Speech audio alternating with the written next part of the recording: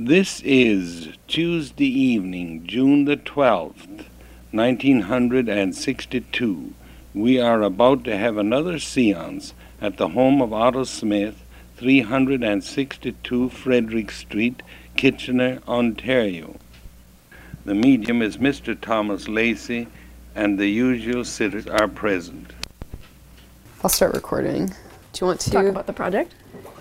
Yeah, that's me, Erin McIndoe-Sproul, and the other voice is Rebecca Swaby. Recently, Rebecca made friends with the head archivist at Special Collections and Archives, University of Waterloo Library. And he was telling me about some of the collections and happened to mention that they have a whole collection of seance recordings.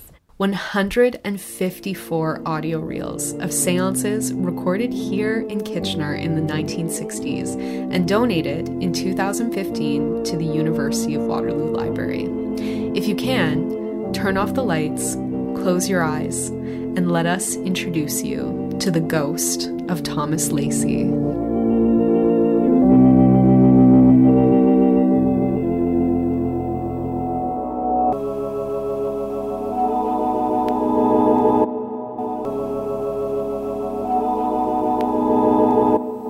Nearly every tape begins the same way. This is Wednesday evening, August the Tuesday 15th. Evening, July the 24th. September 29th, 1960. Lead us into those vast realms of thought which are emanating from the minds of the masters of all time. Then there's organ music. This is followed by a long, staticky silence until the first spirit to manifest comes through.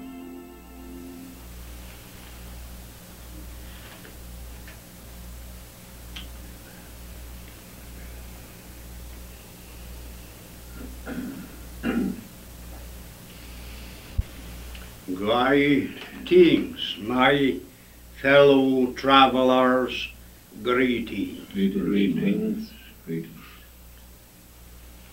Often what follows is sort of like a family reunion with spirits of friends and relatives of the sitters dropping in to visit. Hello, Marion. How are you, Grandpa? Hello, Charlie. Hello, sweetheart. Is this Anna? Yes. Oh, it's Anna. I thought it was Mother. No, this. To better understand who and what we're listening to, we pay a visit to Rebecca's friend Nick at Special Collections and Archives, University of Waterloo Library. The Dana Porter Library is a classic example of 1960s brutalist architecture that has often been described as fortress-like. And one question people always ask is, why are we in the basement? Our shelving is so heavy, we would collapse the building if we went up to another level. The tapes are part of the archive's spiritualism collection. Spiritualism is a religion, a philosophy, and science. The primary objective is to prove the survival of the human personality after death. Nick shows us an old black and white photograph. So this is a picture 1959. This is Otto Smith in his house, 362 Frederick Street. He appears to be in his mid-60s. He's dressed in a full black suit, complete with a crisp white pocket square. He stands proudly next to a large organ. And on the right of the photo, you can see the audio reel-to-reel recording system. Otto Smith hosted the seances in this house. Oh my gosh. This photo, 1964, is Otto playing the organ. It's a close-up. He's got his eyes closed. You can see he's really feeling the music he's playing. I can just begin to imagine him swaying with the music and just losing himself in that.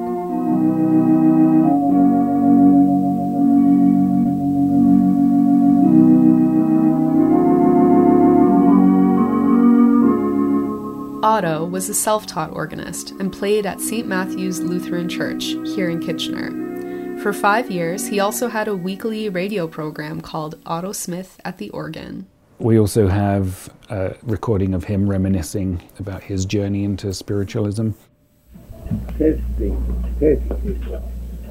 A great teacher once said, "When the ear is ready, the master speaks."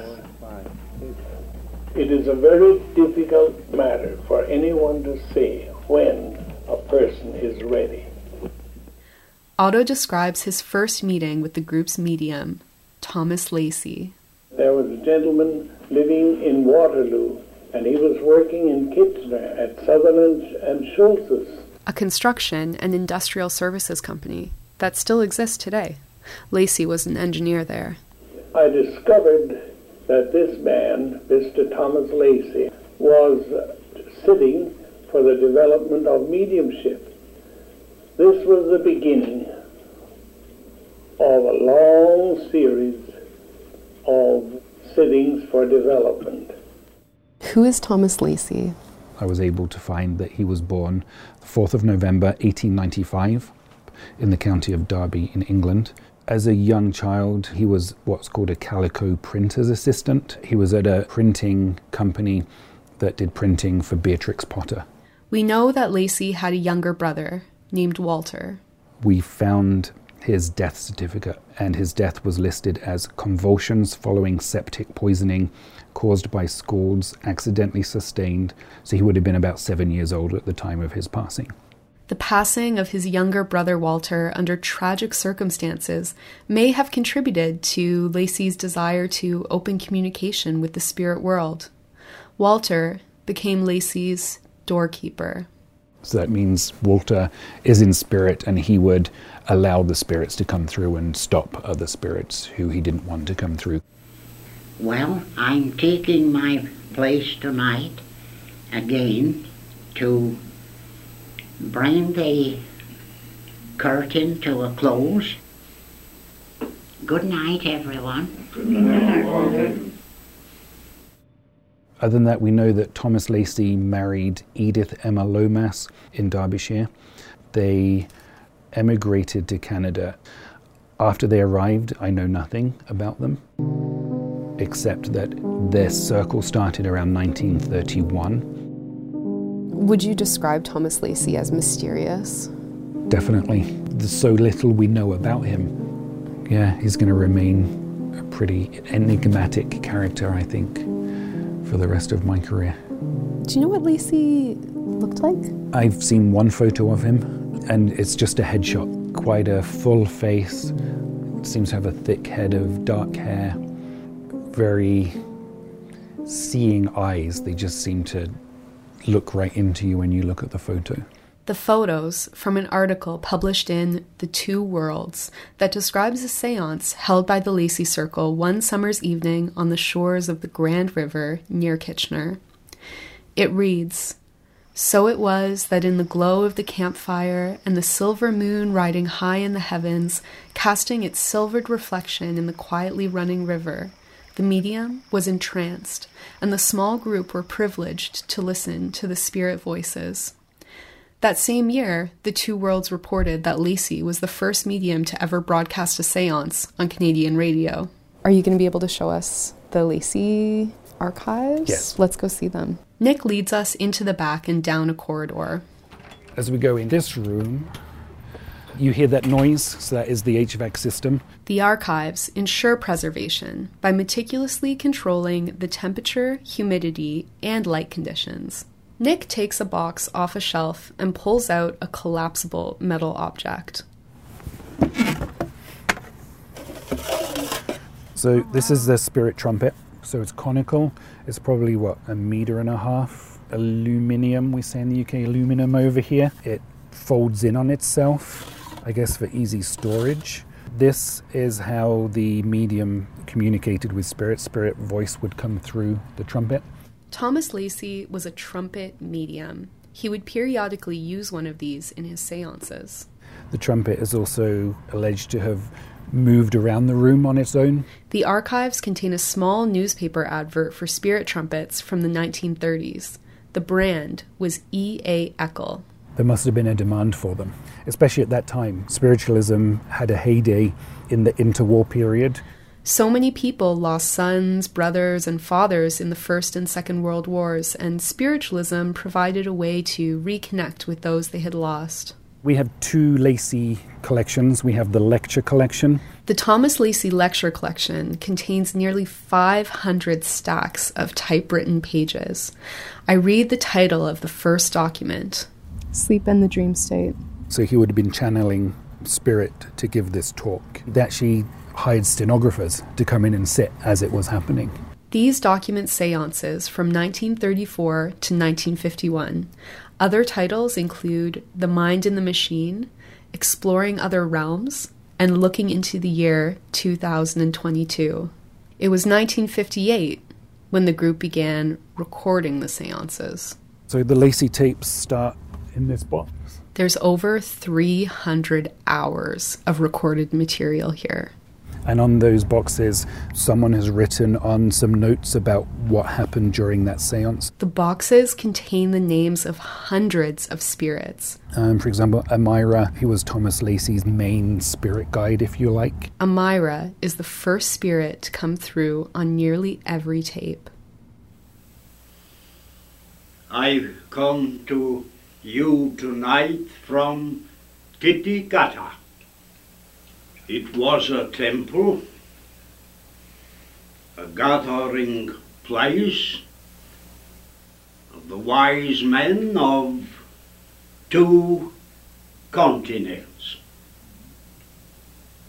The peoples of Atlantis and the people of Mu. Amira claims to be the ancient Egyptian deity known as Thoth. Amira speaks to the group at length on topics such as the pyramids, Easter Island, and the lost city of Atlantis. Nick says that the Lacey Circle was much more interested in the philosophy side of things rather than proving life after death. The names on the boxes include many great thinkers from throughout history: Marie Curie, Mahatma Gandhi, and Thomas Edison. During his lifetime, Edison was working on a prototype for a spirit phone, a machine to communicate with the spirit world. Is it in the realm of extremely short wavelengths? Yes, and very high frequency. Only about 10 hours of material have been digitized so far. How do you feel about that? Frustrated. But this is the nature of my world. That's where the patience comes in. Do some fundraising and get some money to get the rest of this done. If not, just to preserve it. Just before we go, Nick says, someone you may want to try and connect with is the author of this book, Anatomy of a Seance. The author is Stan McMullen. Stan donated the Lacey Archives back in 2015.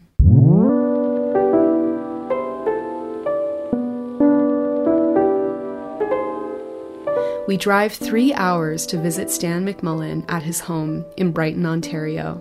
I mean, this is the heartbed right here. You're sitting in Northumberland, Hastings, Prince Edward counties. And this is where all spiritualism took off in Canada. It started with the Fox sisters. The Fox family lived in Consecon, Prince Edward County, before moving into an old log cabin in Hydesville, New York. They heard a story about an old hermit who lived in this log cabin, and he died in that place, and they got saying, "Are you here? Is there a ghost here?"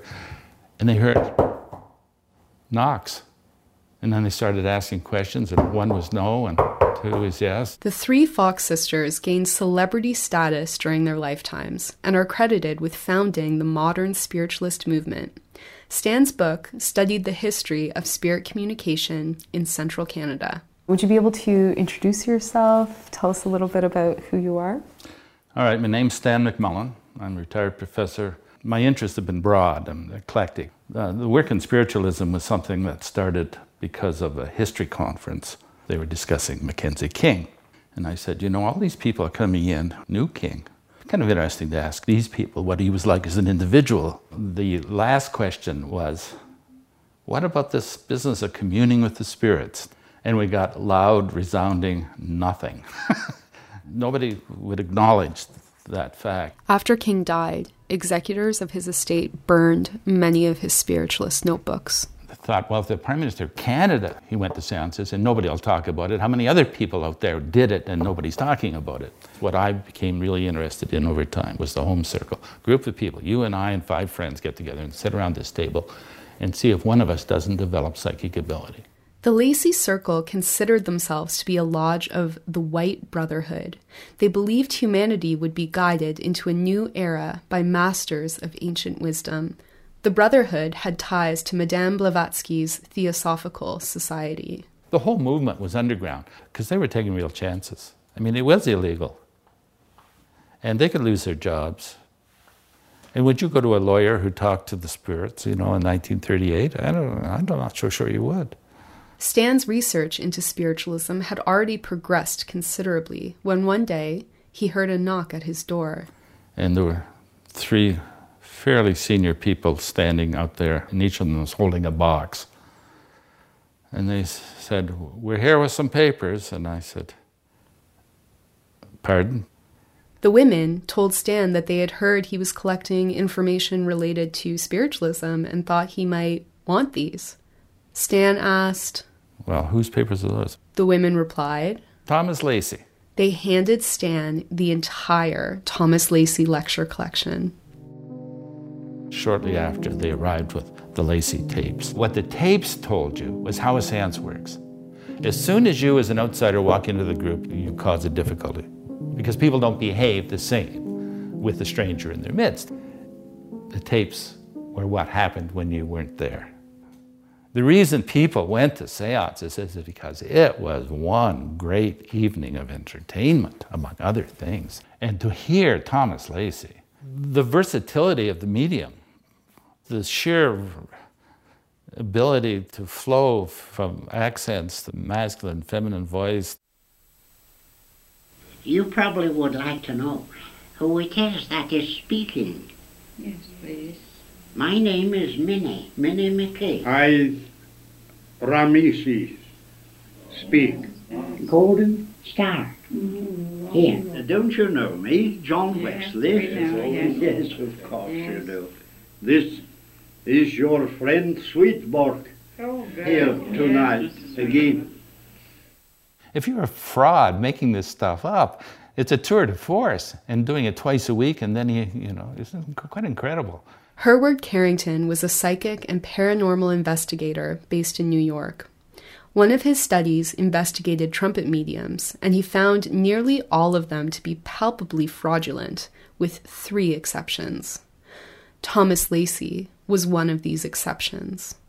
When Lacey declared the authenticity of his own mediumship during a lie detector test, it indicated that he was telling the truth.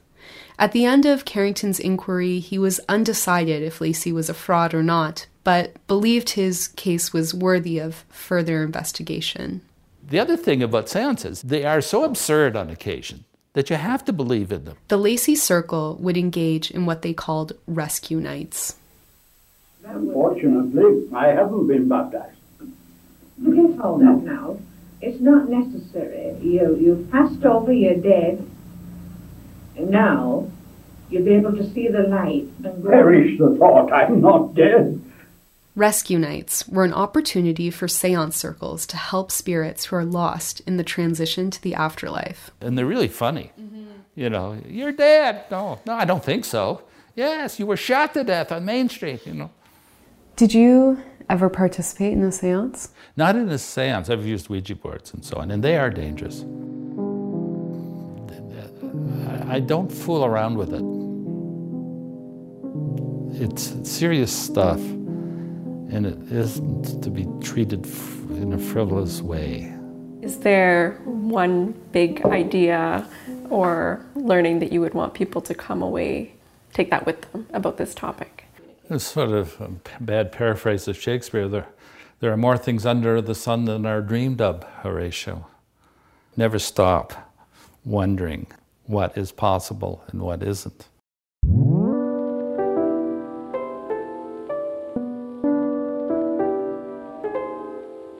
This has been part 1 of The Ghost of Thomas Lacey, created by Aaron McIndoe-Sproul and Rebecca Swaby from Anthoscope Media, in collaboration with Special Collections and Archives, University of Waterloo Library. Original music composition from Curtis Walker, aka Blunders Public. We are so grateful for the support we received for this project from the Region of Waterloo Arts Fund and Ed Video Media Arts Center. Coming up in part 2.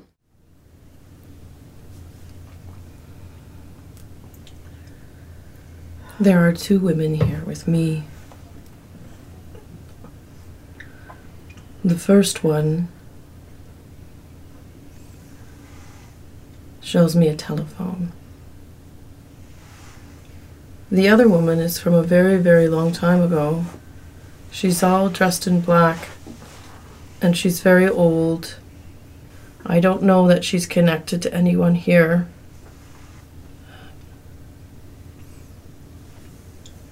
She's from a long time ago.